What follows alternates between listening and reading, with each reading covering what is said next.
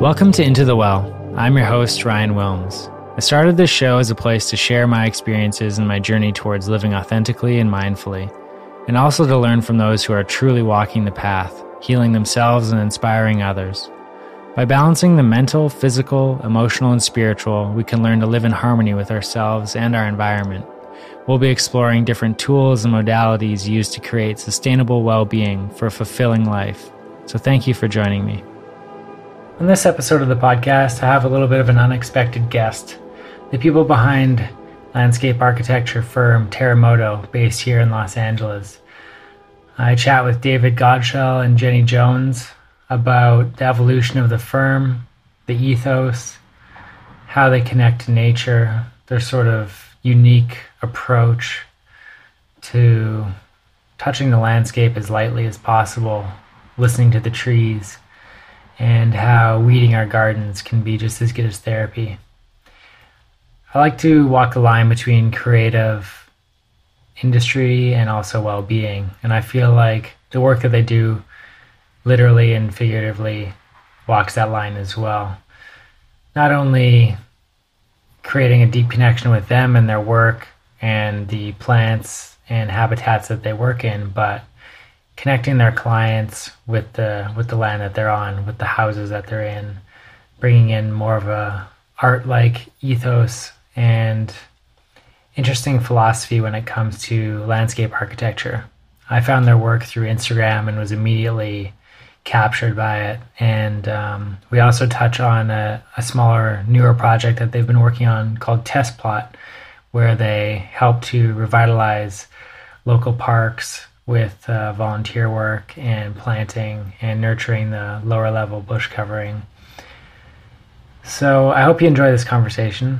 It's a little bit unique for what I've been having on the show, but it was great and really inspired by their work. And check it out online, or if you're in LA or San Francisco, maybe you can drive around or find out more about the Test Plot and how you can get involved either with the work they're doing or their suggestions for getting involved in the land that you live on and developing that connection. Thanks. Terremoto started about 7 years ago, I realized, which is crazy. I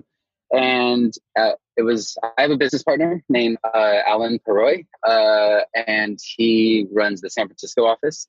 And he and I were landscape architects who met while working for another firm, which is pretty typical of people who end up going and starting their own thing. And we sat next to each other at this really lovely office called Surface Design.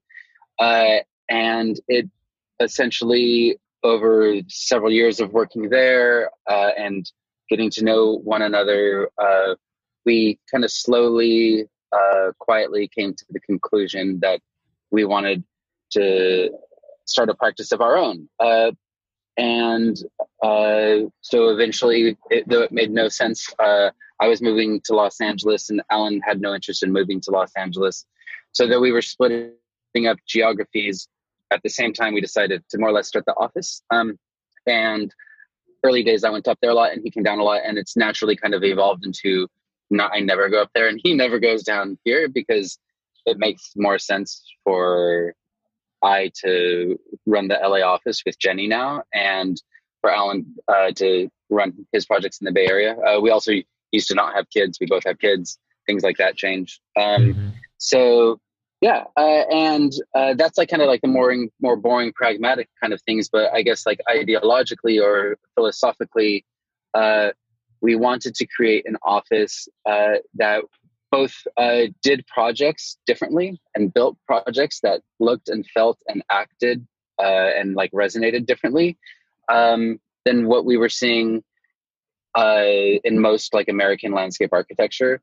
And then we also wanted to create a practice that was also fundamentally different in the way it was like structured, in the way we pay our employees, in the way that we give people like really like a ton of autonomy and let people kind of have their own, in a way, practices within the practice. So yeah, that's in a nutshell, that's kind of like the origin story and like the why, if that makes sense. And I guess when I say I'm being vague, when I say we wanted to do projects that were different, to be more specific in that regard, we wanted to it was always our goal to do projects that resonated at a conceptual level. And we were always open for those kind of conceptual, philosophical journeys that we go on to be wildly different from project to project. And you've perhaps noticed in our work that though there's maybe like a common thread or like a common aesthetic through line, we don't really have like a very particular style. We're kind of a little bit all over the place. And that's largely a function of the fact that we let our landscape creations be the manifestation of client wishes. We believe deeply in like listening to the site and looking at the site. Jenny is like a pro at that. Client dialogues and just kind of like letting ourselves kind of wander mentally.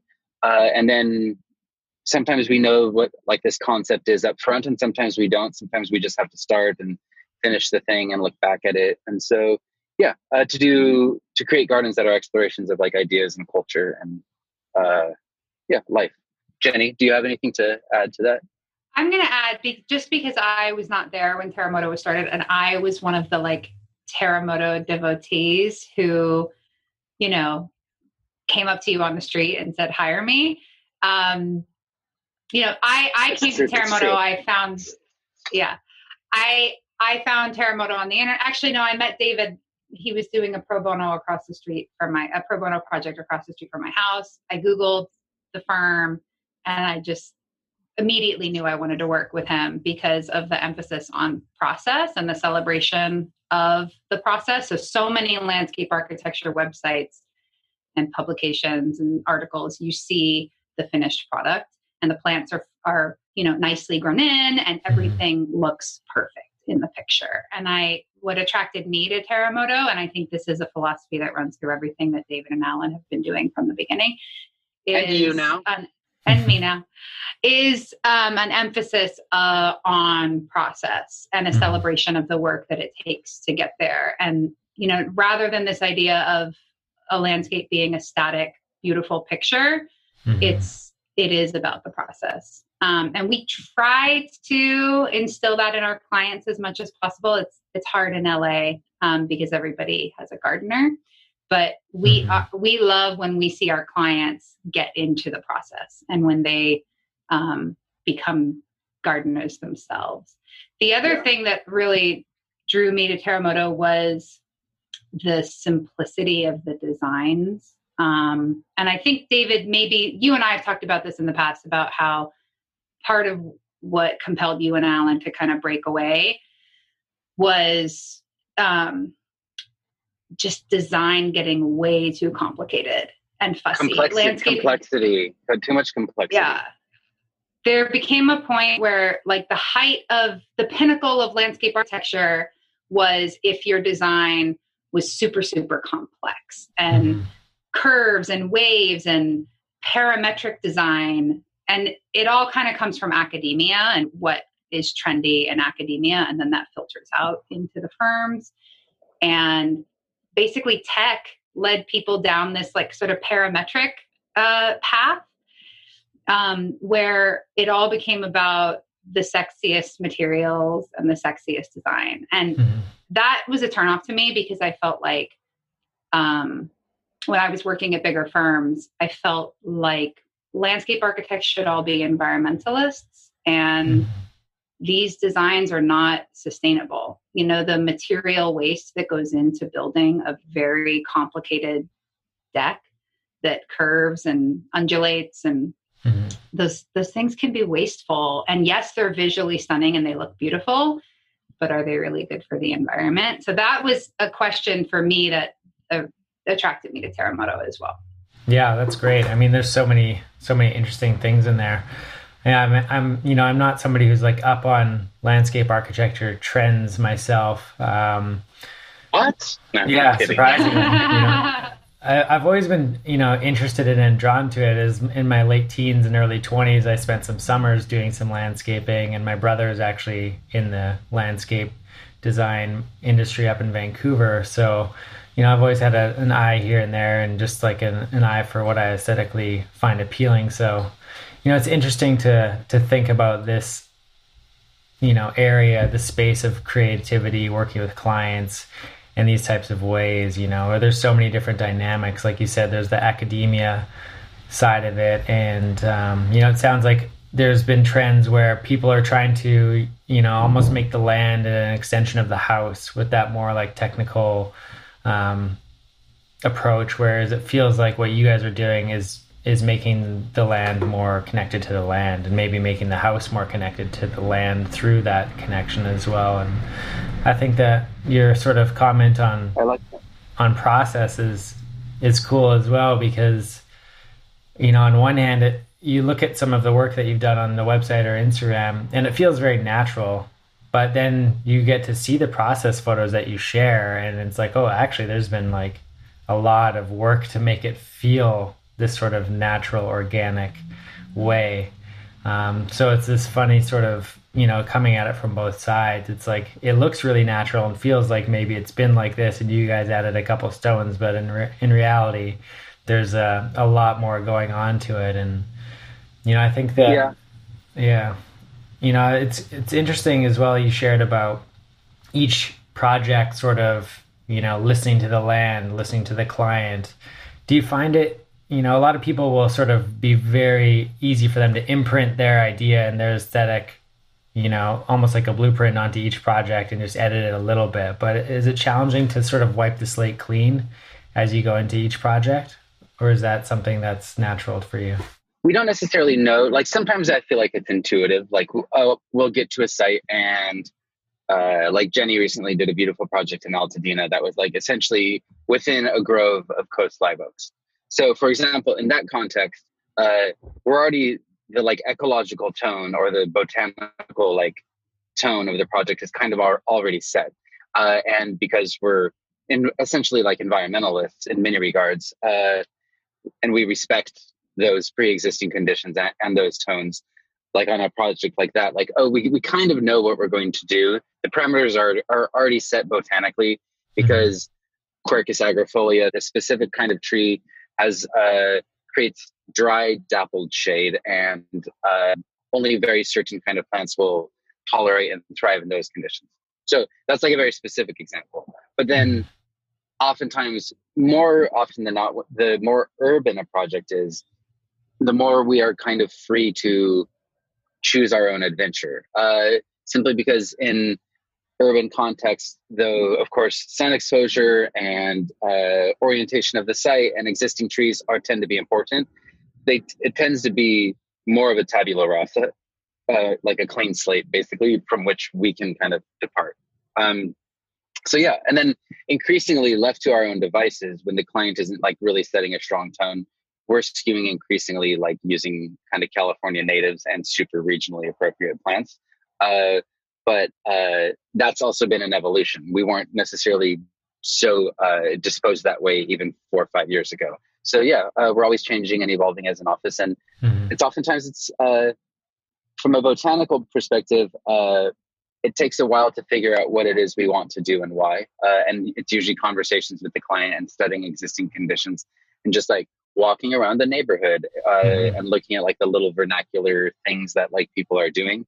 And then sometimes riffing on that. So yeah. Or sometimes it's like a neighbor will have a really stunning tree and because the lots in LA are also small and everybody's crammed in together, that neighbor's tree really influences the site. And then we'll kind of, the whole design will all be about the neighbor's tree, which philosophically is kind of nice. That kind of like binds us all together.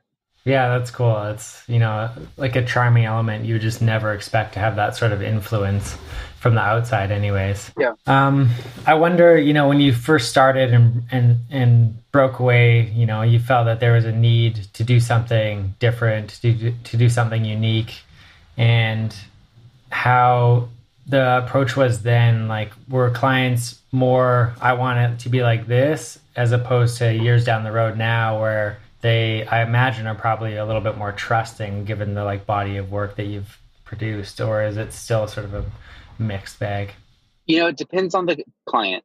And increasingly, we are less interested in working on projects where people know what they want. If you know what you want, don't hire Terremoto. We're just like less interested in that. Would you agree with that, Jenny? Totally. Yeah. We have clients that sometimes we have clients that come to us and their Pinterest board is already all laid out. And it's actually harder. You'd think it would be easier because they're setting you all up and you just have to kind of riff off that. But it's harder actually, because Pinterest is also dangerous. A client will see a picture. They want us to replicate it exactly. We can't, because we can't get that material here in California. And that's a photo that was taken in the Midwest or on the East Coast. So yeah, it's when clients have super specific ideas about what they want, sometimes we say, just hire a contractor. You don't need us. Yeah. And also early days, because we didn't have that body of work, we would probably be more, we put up with a lot. Jenny's been with the office near 5 years now. So it's like, almost, we've gone through a lot to get to where we are. And early days, we would kind of put up with a little bit more fussiness in that regard. Whereas now we're a little bit more like specific and clear with people. And if you know what you want, don't hire us, because we don't, you can just like see that through on your own. If you want this to be more of like a conversation and a weird journey that we're going to go on together, like by all means, we're in. Yeah, I think, that's great. You've been able to get to the point where you can do that. Cause I do feel like across, fashion and publishing and design as well, there's just so many reference images that people just want that. And it takes away from the creative process and that journey of exploration, like you're saying, and just being able to create the unknown. It's so much less of like, okay, this photographer or this designer does great work. I'm going to trust that they're going to do more great work. It's more like, I'm going to hire them to make this image that I already have. Right. And, right. Yeah. It's weird. So weird. If you think that weirds me out when people are like, I want my garden to look like this picture so that I can take a picture of it. You're like, but that picture already exists. And then the emphasis just becomes on the image, which is just very problematic when you're talking about landscapes. But it's a weird concept to think about in our society, how important the image is. And it really is the center of so many conversations. And it's a funny thing because gardens are explicitly not images, right? They're like these living things that exist in three-dimensional space. And but that being said, historically speaking, and even of Terremoto, the way you illustrate what you've made with the garden is through a two-dimensional representation of it, like a nice, pretty picture. So a thing that we're like in the early phases of exploring and trying to figure out is how we can also represent our gardens in a different way. And we're like moving slowly towards like starting to take videos of our gardens that like maybe are shot over like several days and or several seasons, so that it's almost like there's something, the image falls short in terms of the two-dimensional image falls quite short in terms of representing like what a garden is as a living, breathing, ecological thing. So we're in the like early phases of trying to rock that boat a little bit as well. So yeah, no, I think that's super interesting. And like that comparison to the image, where things can be a derivative, but the reality of a garden, even if it's a derivative of it in another image, it's going to live and take on its whole life of its own after that. I wonder, with the projects you've done years ago now, if you have learned over those years of seeing how it's grown and evolved, that you can learn from a project from 4 or 5 years ago, from seeing what's happened in the natural environment, and apply that to a project that you're starting now. So yeah, it's a funny thing in that when we finish a garden, it's actually just getting started. Right. And I had this conversation with Sam, a young man at our office yesterday, because he like just finished a project in Montecito and they like just finished the gravel driveway, and he sent me these pictures of it. And I was like, ugh.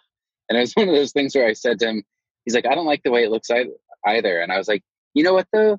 The more I think about it, my least favorite moment in making gardens is the moment it's brand new and just finished. That's like, I prefer it like 80% done where it's still a construction site and there's still process and it's like it's messy and there's like people are like spending their lives and they're working on it. Like that's a really beautiful moment. And then like 2 years in, 3 years in, as the thing's growing and like starting to have its own strength and personality, like that's fantastic. But it was, I saw the pictures and I was like, oh yeah, I don't like gardens like right when they're finished. It's like, it's their most awkward kind of, you know what I mean? It's like a teenager or something. Yeah. So anyways, that's kind of an aside of your question, but yeah, does that kind of answer your question? Or? No, yeah, definitely. No, I think that's interesting. It made me think of like when I used to get a haircut and like the day I got the haircut, it would feel too crisp and like unnatural in a way, right? Where it's like it needs to grow in and exactly. It needs to like live a little. Yeah, totally. When you first put boots on, you know what I mean? And you're like, they're so stiff and everyone goes, look at my new boots. Anyways, so yeah, it takes a little time. Yeah. So something I noticed on the website was you kind of describe your work as post-internet, which I thought was interesting for a landscape architecture firm. And I'm curious to know how the internet has affected the way you sort of approach the natural world. What I found is that I think we live in a time like right now, this present moment in society, like all the terrible things aside, let's just talk about like the good things. For a second, is that we like exist in this moment of like bricolage and sampling and kind of hybridity.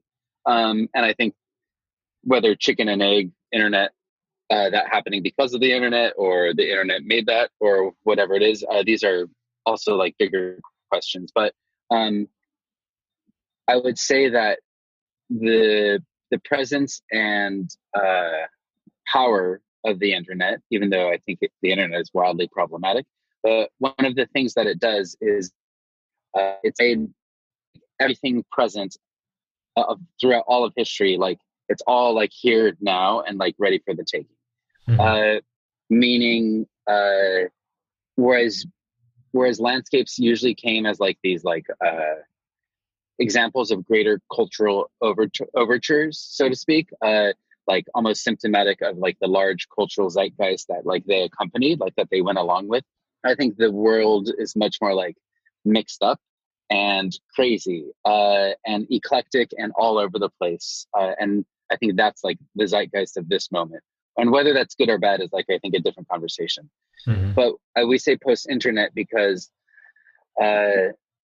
previously I had heard a lot of firms refer to themselves as like almost post-war. So like the biggest post-war meaning post-World War II. So like the biggest like historical occurrence for many of the like kind of larger old guard offices who prevailed prior to Terremoto, that was like the biggest historical event. And so what moving forward culturally like had a lot to do with like the reaction from that like historical world event. I would argue that in the case of Terremoto, the creation of the internet is like the biggest historical world event that's kind of like shaped culture like around the time our office has been doing work. And then so the details therein are simply that everything is kind of available for the taking and for sampling at all times. And I think you'll notice in our body of work, we often reference Japanese gardens, English gardens, French gardens, desert gardens, Mediterranean gardens. And so there's like this kind of like sampling of garden types that people like prior to the internet might not have been quite as comfortable like doing a garden that referenced multiple garden types within a single setting. Right. So yeah, that's kind of like a drawn out way of like saying like what post-internet means. It's like the presence of the internet allows us to create these landscapes that are quite hybrid and referential in nature. So, you know, you mentioned just now, like referencing these different types of gardens from around the world, and I assume at different times of the world as well. But something that sort of struck out to me, at least in terms of my own sort of context, is the work of artists like Carl Andre and Andy Goldsworthy and Robert Smithson, where they sort of are using these, you know, this material art and integrating it into nature in a way that it almost feels like it could have been like that for 30 years, and I wonder if like that sort of like art world is something that you draw on outside of the sort of landscape like scope or industry as well. Yeah, very much. I think we're kind of, as a practice, we're more informed and inspired by art than we are like other landscape architecture offices, for example. And I think like if you're going to talk like on the touching on like the works of like land artists, like you just named, yeah, I think there exists in our work, not in every project, but we've done things like with huge timbers or boulders, for example, that I know in my mind that spiritually, that like I did like a circle, almost like a halo of like these large boulders, like underneath the canopy of an oak tree. And if I'm honest with myself, that's probably like a spiritual departure from like the work of Mono Ha, which was this incredible kind of Japanese land art kind of art movement or art group that I have studied at length, and probably secretly somehow through exposing myself to their work, then my work is like forever like slightly informed or skewed. Like, it's one of those things where I'm a believer that like everything lives on in everything. So I am a culmination of all the books that I have ever read in a way. So yeah, very much in that regard. And I'd also almost say that less Goldsworthy, but like who would be? I guess Mono Ha is kind of like a big one, like Sol LeWitt as well. But these kind of more minimalist artists and these kind of land artists, or Smithson, for example, so much of what they did, actually I'm a Heiser as well. It's I think a big inspiration, but they're in many regards what they tried to do was to do as little as possible, but in a way that had maximum effect. And increasingly as Terremoto like continues to develop and evolve and create a body of work, some of the projects that are most difficult and most problematic and most interesting to us are projects that require us to do as little as possible. And I guess therein lies the trick of minimalism, because doing a lot of stuff is almost easier than doing nothing.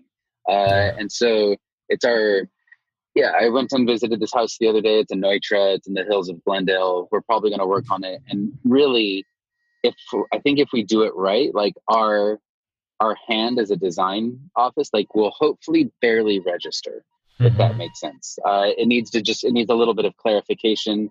A few things need to be like deleted and edited, but really, if I'm kind to this existing beautiful piece of architecture that exists next to this beautiful chunk of native wilderness, like Terremoto shouldn't really be present.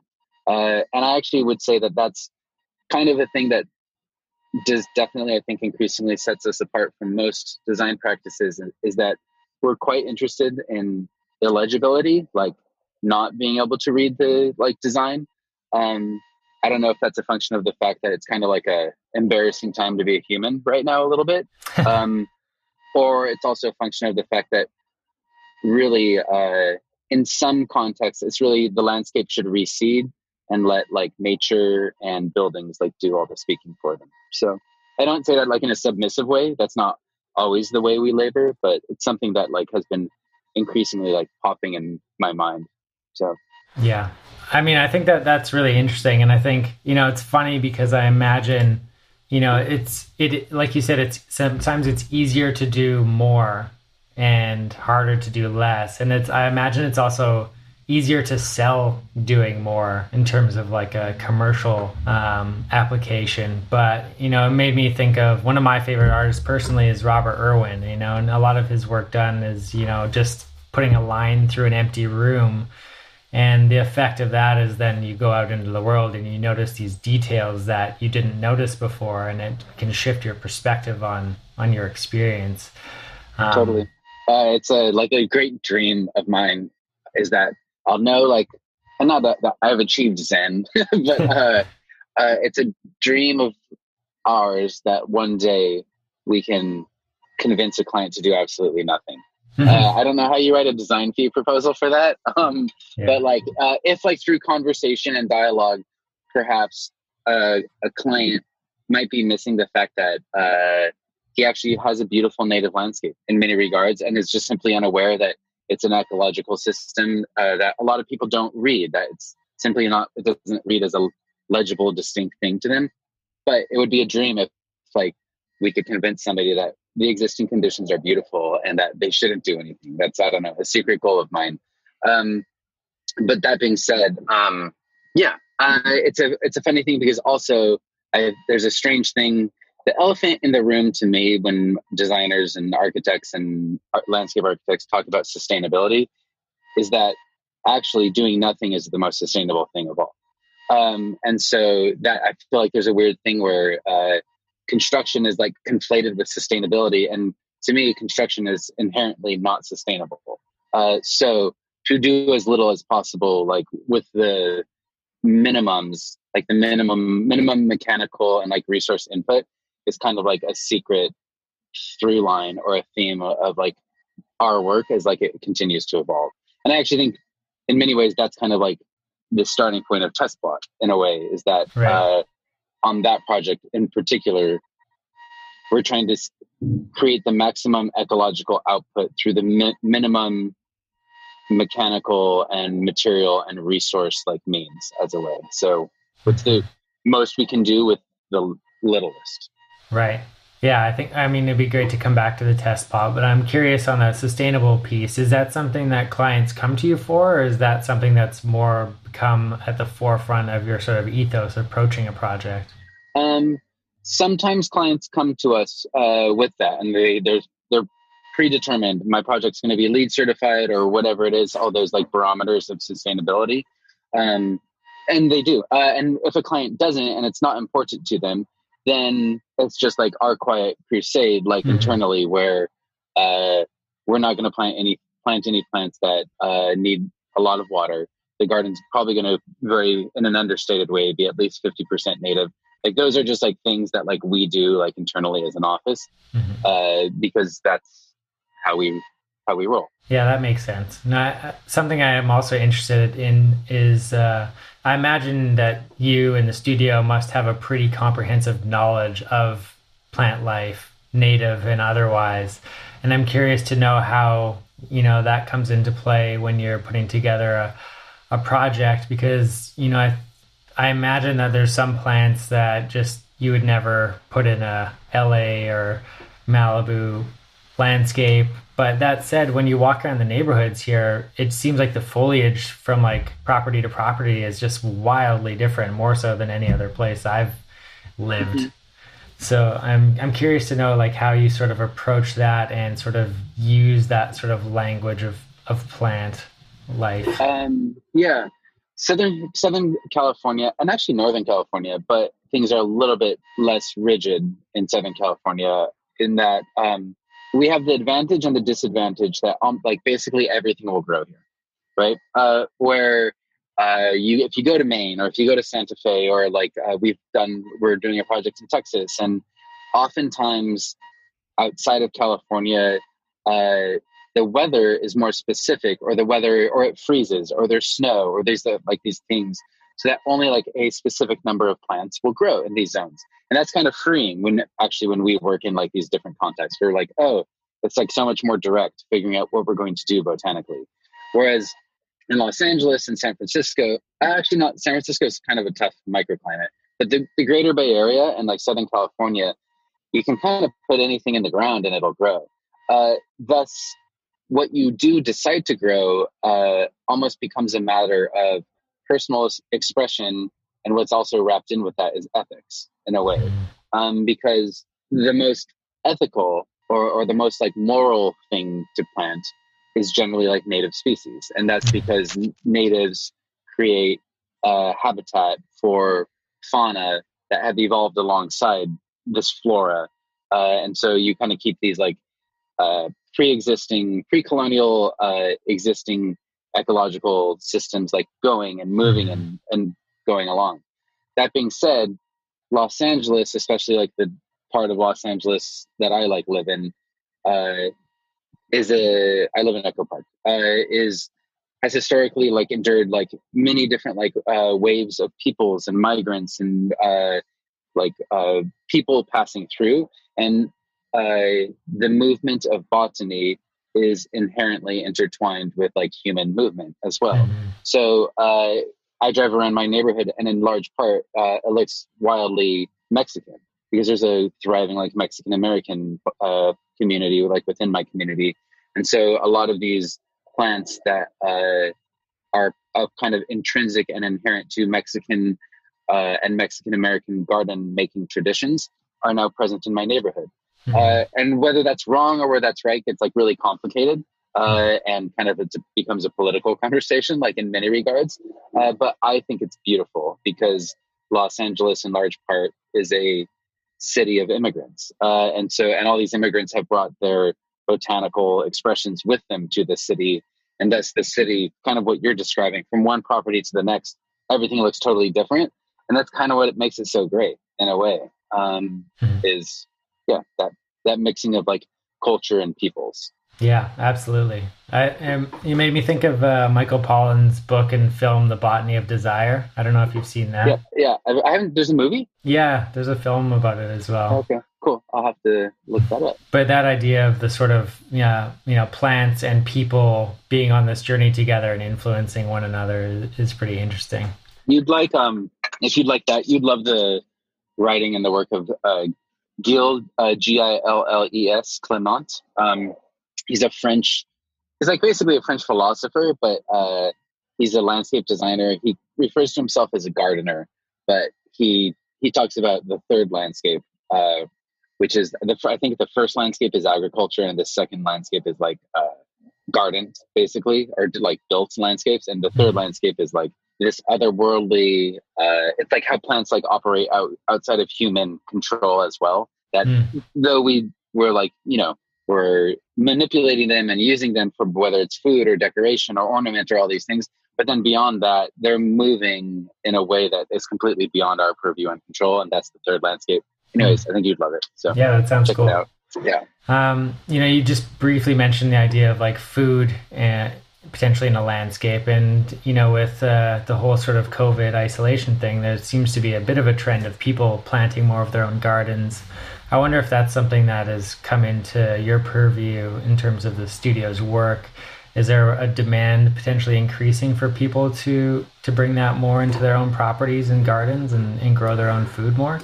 There is. And it's one of those things that our first question when we ask people, it's not a thing that we can force on a person. If a person isn't interested in growing their own food, then generally we won't force them to do it. Though what we'll probably do is sneak into their planting plan, like fruit trees or things like that, that there's certain things that like anybody appreciates, like at a basic human level. We love to build edible gardens. Jenny just built a small farm on this property. It's kind of like this beautiful modernist home in the hills of like, is it Beverly Hills or Brentwood? Anyways, and it's quite a beautiful juxtaposition because there's this like kind of architectural home of like modernist significance. And now there's something really humble and kind in that as you enter into like this beautiful modern home, there's basically this farm. And there's something like very casual and welcoming and like agreeable about that. You're kind of like the house like previously had this very like kind of modern, severe, minimalist like kind of landscape. And now it's like there's going to be sunflowers everywhere and wildflowers everywhere. And so we're in a way like getting to like throw like we're getting to take that modern like serious minimal thing and then like make it kind of a hippie, and that's cool. I don't know. It's creating like an interesting energy that I think like is really becoming of the house. So we're excited. Yeah, that's cool. I like that sort of like almost humanizing it a little bit more. I wonder if from your experience, when people do have food growing, it creates a much more sort of intimate connection with the land. I wonder if you see that sort of inspiring change in people and just even how they appreciate and interact with the land. Yeah, I think I think I hope that one of the like revolutions like within our lifetimes is like a return to the soil, a return to gardens being wild, ecological, agriculturally like abundant things, and people like really reconnecting to like the earth immediately outside the door of their homes. And I think like the perils of social media and the internet and like a life that is almost in many ways increasingly like complex and anxiety and or click driven. I think like the solve or the antidote to a lot of the problems that come along with like social media and like these the bad things of technology, like the antidote in large part, I mean, I'm the preacher, so you know what I mean. In my mind, the antidote to like the perils of technology can very much be found in the soil immediately outside your house. And I think there's an awakening, and that's happening. I think people are more interested in like making little gardens than they ever have been. So it's cool. It's an interesting time. I mean, it's an interesting time to be alive. There's a lot going on right now, clearly. But if we like just think about that, like during COVID, for sure, people are like paying attention to their gardens in a way they never have before. Yeah. I think it's, it's one of those things that's so subtle and simple and free and, outside of our doors, but getting our feet and hands in the grass and the soil is a really powerful connection to develop and nurture for ourselves and for the land. Yeah, totally. Earlier, you kind of alluded to Jenny's ability to sort of listen to the site. Jenny, I was wondering if you'd sort of share a little bit of that process. I think the biggest thing is the trees.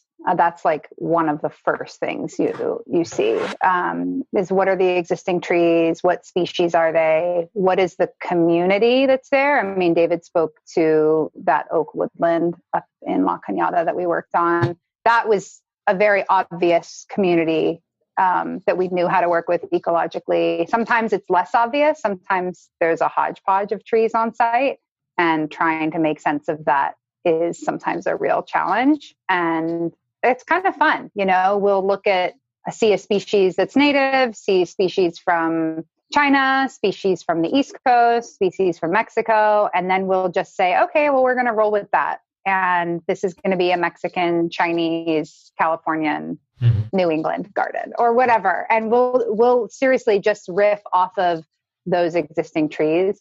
The other thing is topography, where, LA provides not only so much richness in its plant diversity, but in its topographic diversity, because a house on a ridge has such a different feeling from a house in a valley, or a house down on the plains in the middle of the city, or a house on the beach. So those are the other kind of cues we're looking for. And I wish I could say that I could speak to the trees, but I can't. But we did just meet an arborist recently who claims to be able to speak to trees. And he's got he's got all kinds of stories that demonstrate his ability to speak to the trees. And we're excited to start working with him. Maybe David and I can start learning how to actually talk to the trees. But yeah, it's all about context. So just looking at what's there, looking at the adjacent homes, trying to figure out, okay, do we want to block this view? Do we want to celebrate and enhance this view? And like I said before, because so many of the houses we work on are on these little lots in LA, everything gets compressed. And so something like a neighbor's tree becomes so important. So sometimes you walk onto a site and there's just a giant tree and you're like, well, it's all about that because we can't cut it down. So I would say trees and topography are kind of the main things. I mean, there's a million super subtle things that you really should be paying attention to as a landscape architect. And I don't know that we always hit every note, but we do our best. But Yeah, no, that sounds cool. And I like the idea of working with somebody who speaks to trees. I know a friend of mine up in Canada was putting a well into his place and he ended up finding like a water dowser. And I think it's interesting to work with these different, people that have these skill sets that are ultra connected to sort of the energy and the elements that are going on. Have you read Braiding Sweetgrass, Ryan? I have it on my list, but I haven't got into it yet. It's a good one that I think kind of speaks to what David was talking about before, about like just quietly working on the landscape rather than like a big intrusive act of construction.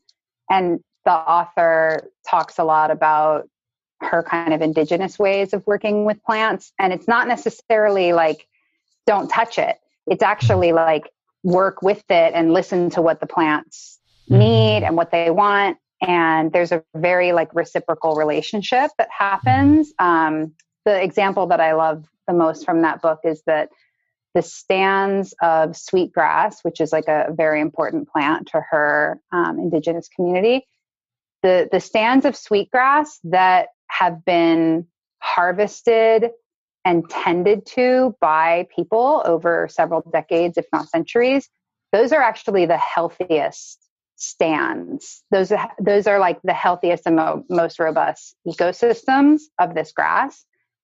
So that to me is a metaphor for another way that I'd love to keep pushing our practice. David says like he'll achieve Zen when he can do nothing. And I think for me, I feel like I would feel enlightened if we could convince all of our clients that instead of a big construction project, what you're going to do is just start taking care of your land. That it's actually less about the designer and more about the actions and the physical labor and the physical, like what is somebody doing with their hands in the ground. That act is so important, and I think does take on a spiritual component. I mean, I try to tell my clients, if you get out there and weed, you won't need to pay for therapy. Like weeding is cheaper and just as effective as therapy. So that sort of like spiritual side of working with the plants and having like a tight relationship is something that I would love to like push our clients towards. But I think they only get there. And it kind of goes back to what you were talking about with the food systems and people wanting to like tend their own land and grow their own food. I do hope that movement only continues, not only for the fact that you get food out of it, but the fact that then you are kind of spiritually connected to your soil. When you are out there tending to it, it does create a really special connection that you don't get by paying a contractor to come in and renovate, and then you take a beautiful picture. And you don't touch it, and you just pay a gardener to come work on it. And all you do is go swim in your pool. And I think it's happening incrementally.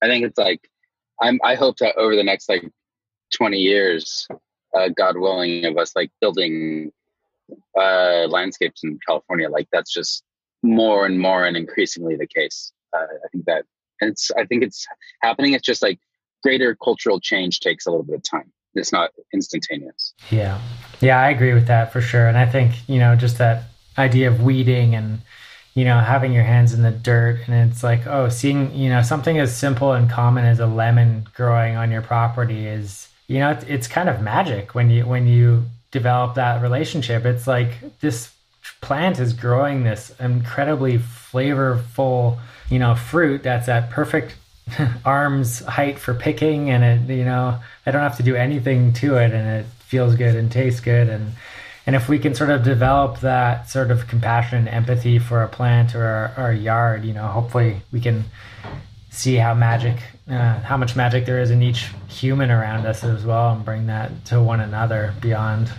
I love that. Yeah.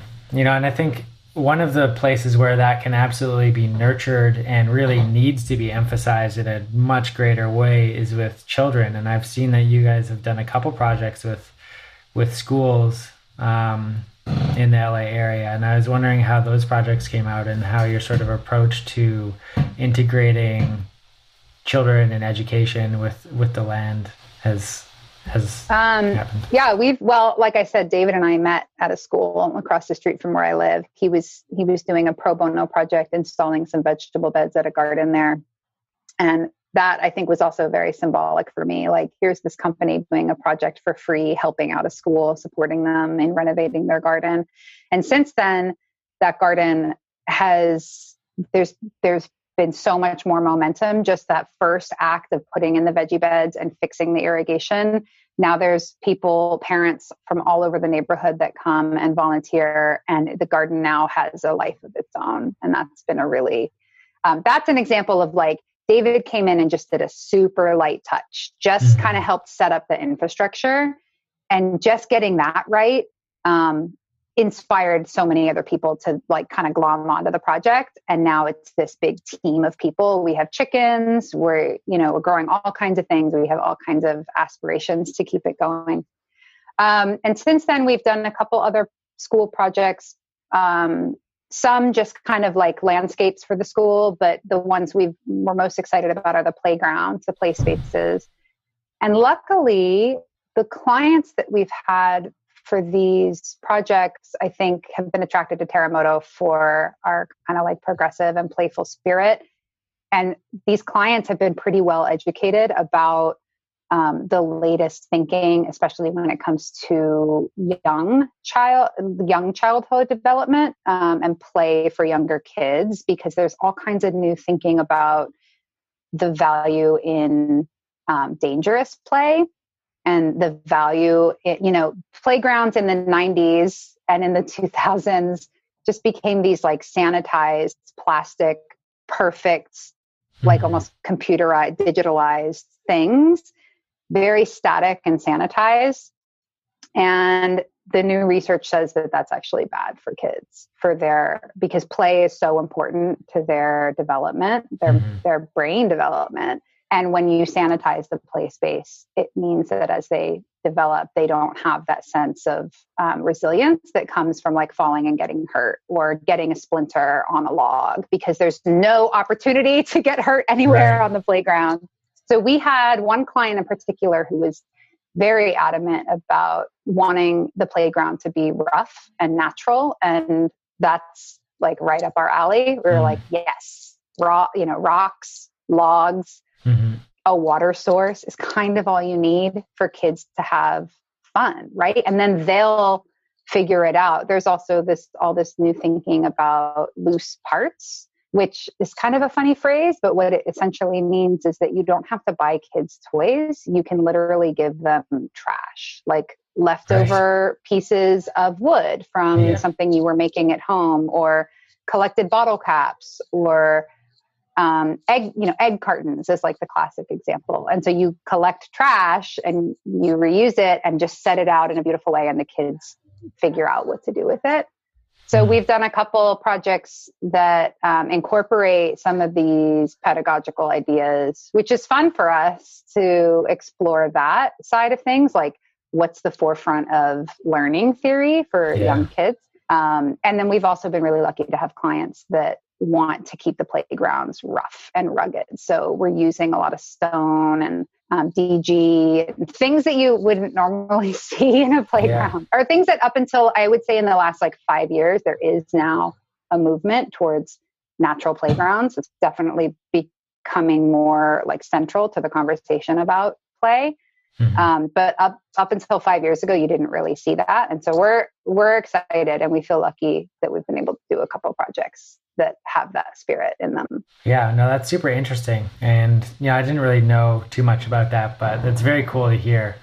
And it's great that there are education places that are taking that approach. And we'd love to do more projects like that. It's tough because so many schools, especially the public schools, which are the ones that need it the most, they, very cash strapped. But I will say I have started to see LAUSD open their minds about renovating schoolyards here in LA that have historically been, or at least for the last several decades, been mostly just asphalt.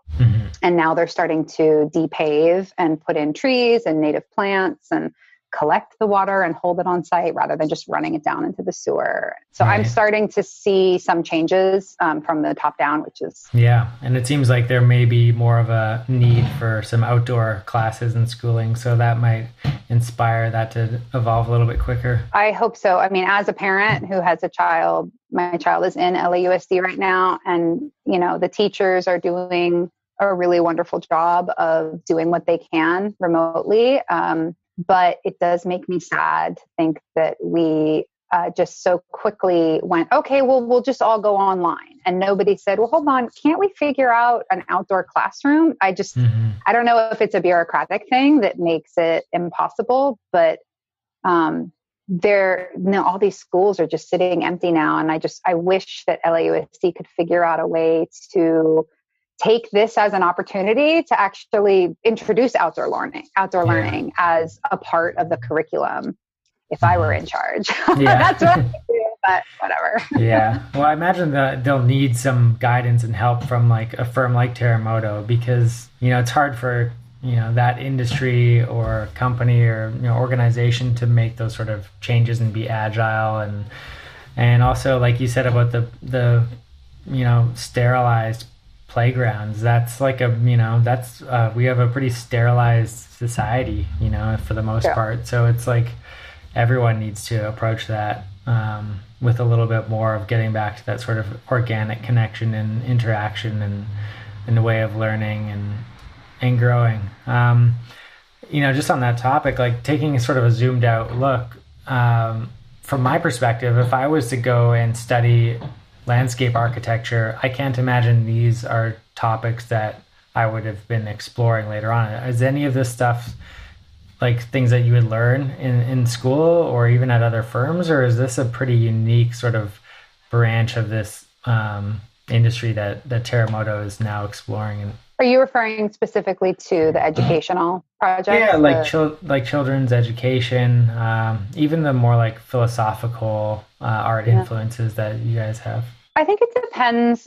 I think actually like some of the top landscape architecture programs do expose students to some of those things. Like some of the best programs in the country tend to be more kind of zoomed out and theoretical and exposing students to the importance of getting into the philosophy behind what your client is doing and how that then manifests into a landscape. So I'm pretty sure that the school David went to, which was Berkeley, teaches that way. So, right. And the school I went to, which was University of Virginia, also teaches that way. And while I never had specifically like a schoolyard project, I'm sure that they've had them. And I do think some of the best professors do incorporate those kind of philosophical things into the learning.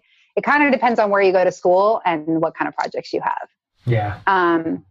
Some schools are more technical. Some schools have more of an emphasis on learning how to draw and learning the fundamentals of site design, which are just as important. Other schools lean more heavy on the theory. So it just depends on what program you go to. Right. So I was wondering if you could also share now a little bit about the test plots and sort of what sparked that idea and, what the sort of concept is behind starting those. Sure. Yeah. I think it goes back to what we were talking about before, this idea of like the spiritual side of having your hands in the soil. Well, on a more kind of practical level, it actually started out when David and we both live in Echo Park. Our old office used to be just down the street, and we're right at the doorstep of Elysian Park. So a lot of us in the office, that was our park. We would go running, take our dogs there, take our kids there. And that park has been really struggling in the past couple of decades. Just drought. The drought was really rough on that park, and the irrigation infrastructure is almost all decimated, except for down in the very bottom of the park where they water the lawns, which is a super important public space where people come and they have birthday parties, and you see moon bounces go up and people are grilling and stuff. So there's that kind of like lawn recreation area of Elysian Park. And then there are all these just wild hillsides, which in decades past were planted with things like eucalyptus, which they just looked terrible after the drought. A lot of them, like almost all died back. Some of them are starting to come back now after the rains from last year. But the LA Times had an article a couple years ago about how the forest in Elysian Park they called it a zombie forest, that it was like an ecological disaster and potentially a fire disaster waiting to happen because you had all these dead trees. So we started going to the Citizens Committee to Save Elysian Park, which is just like a local community group. Mm-hmm. And we're going to the meetings for a couple years and trying to figure out how can we insert ourselves. Like, we're here, we want to help, what can we do? And through that time, we came up with the concept of Test Plot. And it started out actually as like an idea to do just some guerrilla gardening. We thought, let's not even get permission. Let's just go start tending to the park. Because through our experience of being in the park and attending these meetings, what we saw was that Rec and Parks is just so cash strapped. They do not have the resources to take care of the park. They have the resources to mow and to keep the lower areas watered where the parties and things, or the main area of public use. But all of these hillsides and trails, just years and years and years of drought and neglect. And so the idea was born out of like an idea that we just need to start taking care of the park. There just need to be people there tending to it is the main thing. It's like, we don't need a lot of money to redesign something and come in and do a whole new capital project. What if we just convinced people to come take care of the park with us? So, we came up with this idea to just get some native plants established in the park. There are some native plants in the park, but the invasive grass and mustard situation is so out of control. They've taken over so many hillsides in the park, and the native oaks and the native walnuts have been declining over the years. So the idea was to start to introduce more diversity, more plant diversity into the park. Instead of the other thing is that the city is so focused on trees, which is great. We love trees. I mean, I spoke a couple minutes ago about how they're one of the most important elements of a site. But the city, like I said, they're so strapped for resources. They're putting all their kind of ecological focus into increasing LA's tree canopy, which is super important and it has to be done. It's from a point of view about climate change and mitigating the urban heat island effect and just helping to like clean LA's air and cool the temperature down in the city. The problem is because of climate change and because of pests that have been introduced over the last several decades. One in particular is called the shot hole borer, and it's a teeny tiny little pest that gets into trees and will kill an entire forest if left unchecked. Their philosophy is not to plant native trees. So they're now looking at mostly Australian trees that are designed to handle intense heat and sun and long periods of drought, because their number one goal is to restore the tree canopy. So we saw all that. And anytime we tried to talk about ecology, like, well, what about native shrubs or subshrubs, which, when you talk about the health of a forest, for example, it's all about all the layers of the forest. Yes, trees, but you also need all those other little layers, because that's really important to the feeding and the habitat of all kinds of animals. So we basically said, okay, well, if no one else is going to look at the shrub layer, then we will. So we did end up getting permission. We decided not to go guerrilla. We got permission from Rec and Parks. Hesitant. We got very, very hesitant permission. It's true.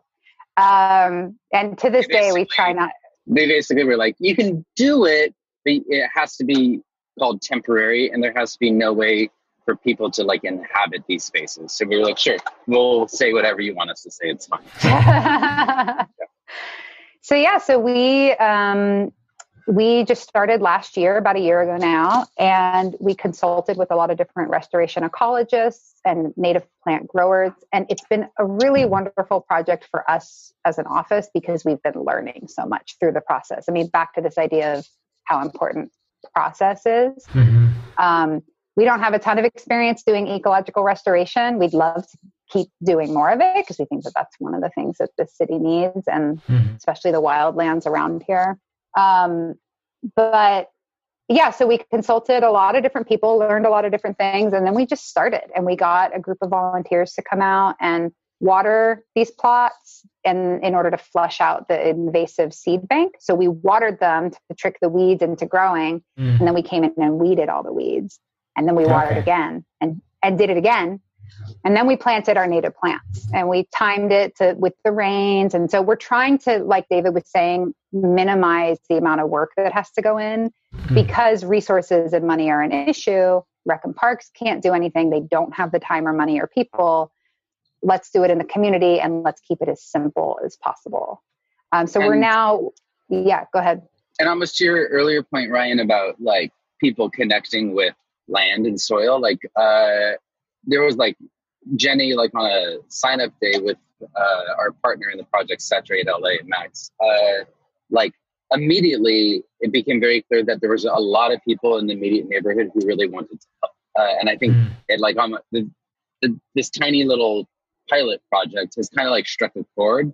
And I just feel like it's almost like Jenny now, like part of her job is like controlling the exuberance of all these like interested people who want to help, but also like natives shouldn't be watered that often. So like stop watering, like things like that. But anyways, those are all things that we're navigating. But I think in doing this little project and like the small, but like really robust reaction it's gotten from the community, I think speaks to the fact that people want to help, but they need direction as well. We couldn't just like say, hey, everybody go start planting shit in Elysian Park. Like that, there needs to be like kind of controls and design controls and ecological controls as well, which is kind of like our role in the project. But like, if you think about it in like the late 60s, like early 70s, like even Central Park was like in a really bad way in New York. And a group of like neighbors who happened to be extremely wealthy, I think our model is quite different, but neighbors essentially rallied, organized, raised money. So I think maybe now we're at a time where through organizing and being thoughtful, we can kind of like maybe usher at least a little chunk of Elysian Park into like a new era. So there's a long game that we're hoping. We also have recently been expanding the test plots. So some folks from USC who are in the landscape architecture department there were interested in what we were doing, this idea of like community restoration. And we are now doing a studio on test plot just across the river from Elysian at Rio de Los Angeles State Park with a third-year master's degree studio at USC, group of landscape architecture students. And they're going to be basically taking that model and trying to replicate it there, specific to that particular site and that particular park, and they'll adapt and modify as needed. But it's exciting that idea, and we hope that the idea is replicable and people can actually take this idea of community restoration and take it to other parts of the city. Yeah, I mean, it's definitely encouraging that the response has been that positive. And I imagine there are lots of people that, like, you know, you guys are inspired because you use the park and you want to be able to continue using it. There's a lot of people that probably want to be involved, but just don't know how to or what to do. So, you know, we need the sort of guidance and shepherding that you're providing. So, you know, that's really cool. If somebody wants to find out more about this and get involved now, what's the best sort of course of action for them? They can go to the TestPlot website, which is just www.testplot.info, and they can find out how to get in touch with me there. Okay, perfect. Yeah. So probably just, I think I just really have one more question, and it kind of carries on from this and weaves back a little bit. But, you know, if somebody wants to re-engage and connect with their own land in a healthy way, I wonder what your sort of recommendations would be for somebody to do that, where to start, either resources or even something, you know, like as practical as what plants to maybe look at. You, Jenny? David, no, I was going to say you start. You start. I'll take that. What do? You go, if you want, and you historically hadn't gardened. Well, I think the first thing you need to do is you need to try, and you need to acknowledge that gardening is a process and it's like a lifetime thing. Like I garden and Jenny gardens, and now I would consider myself a pretty darn good gardener, but I wasn't always that way. I've become that way through killing a lot of plants, learning what goes here and what goes there and how to water. And it's just, there's no way to learn it it's not like a thing that's really super well learned, like on the internet or reading books. You can kind of get some knowledge from both of those things, but really you should just start. I have a suggestion.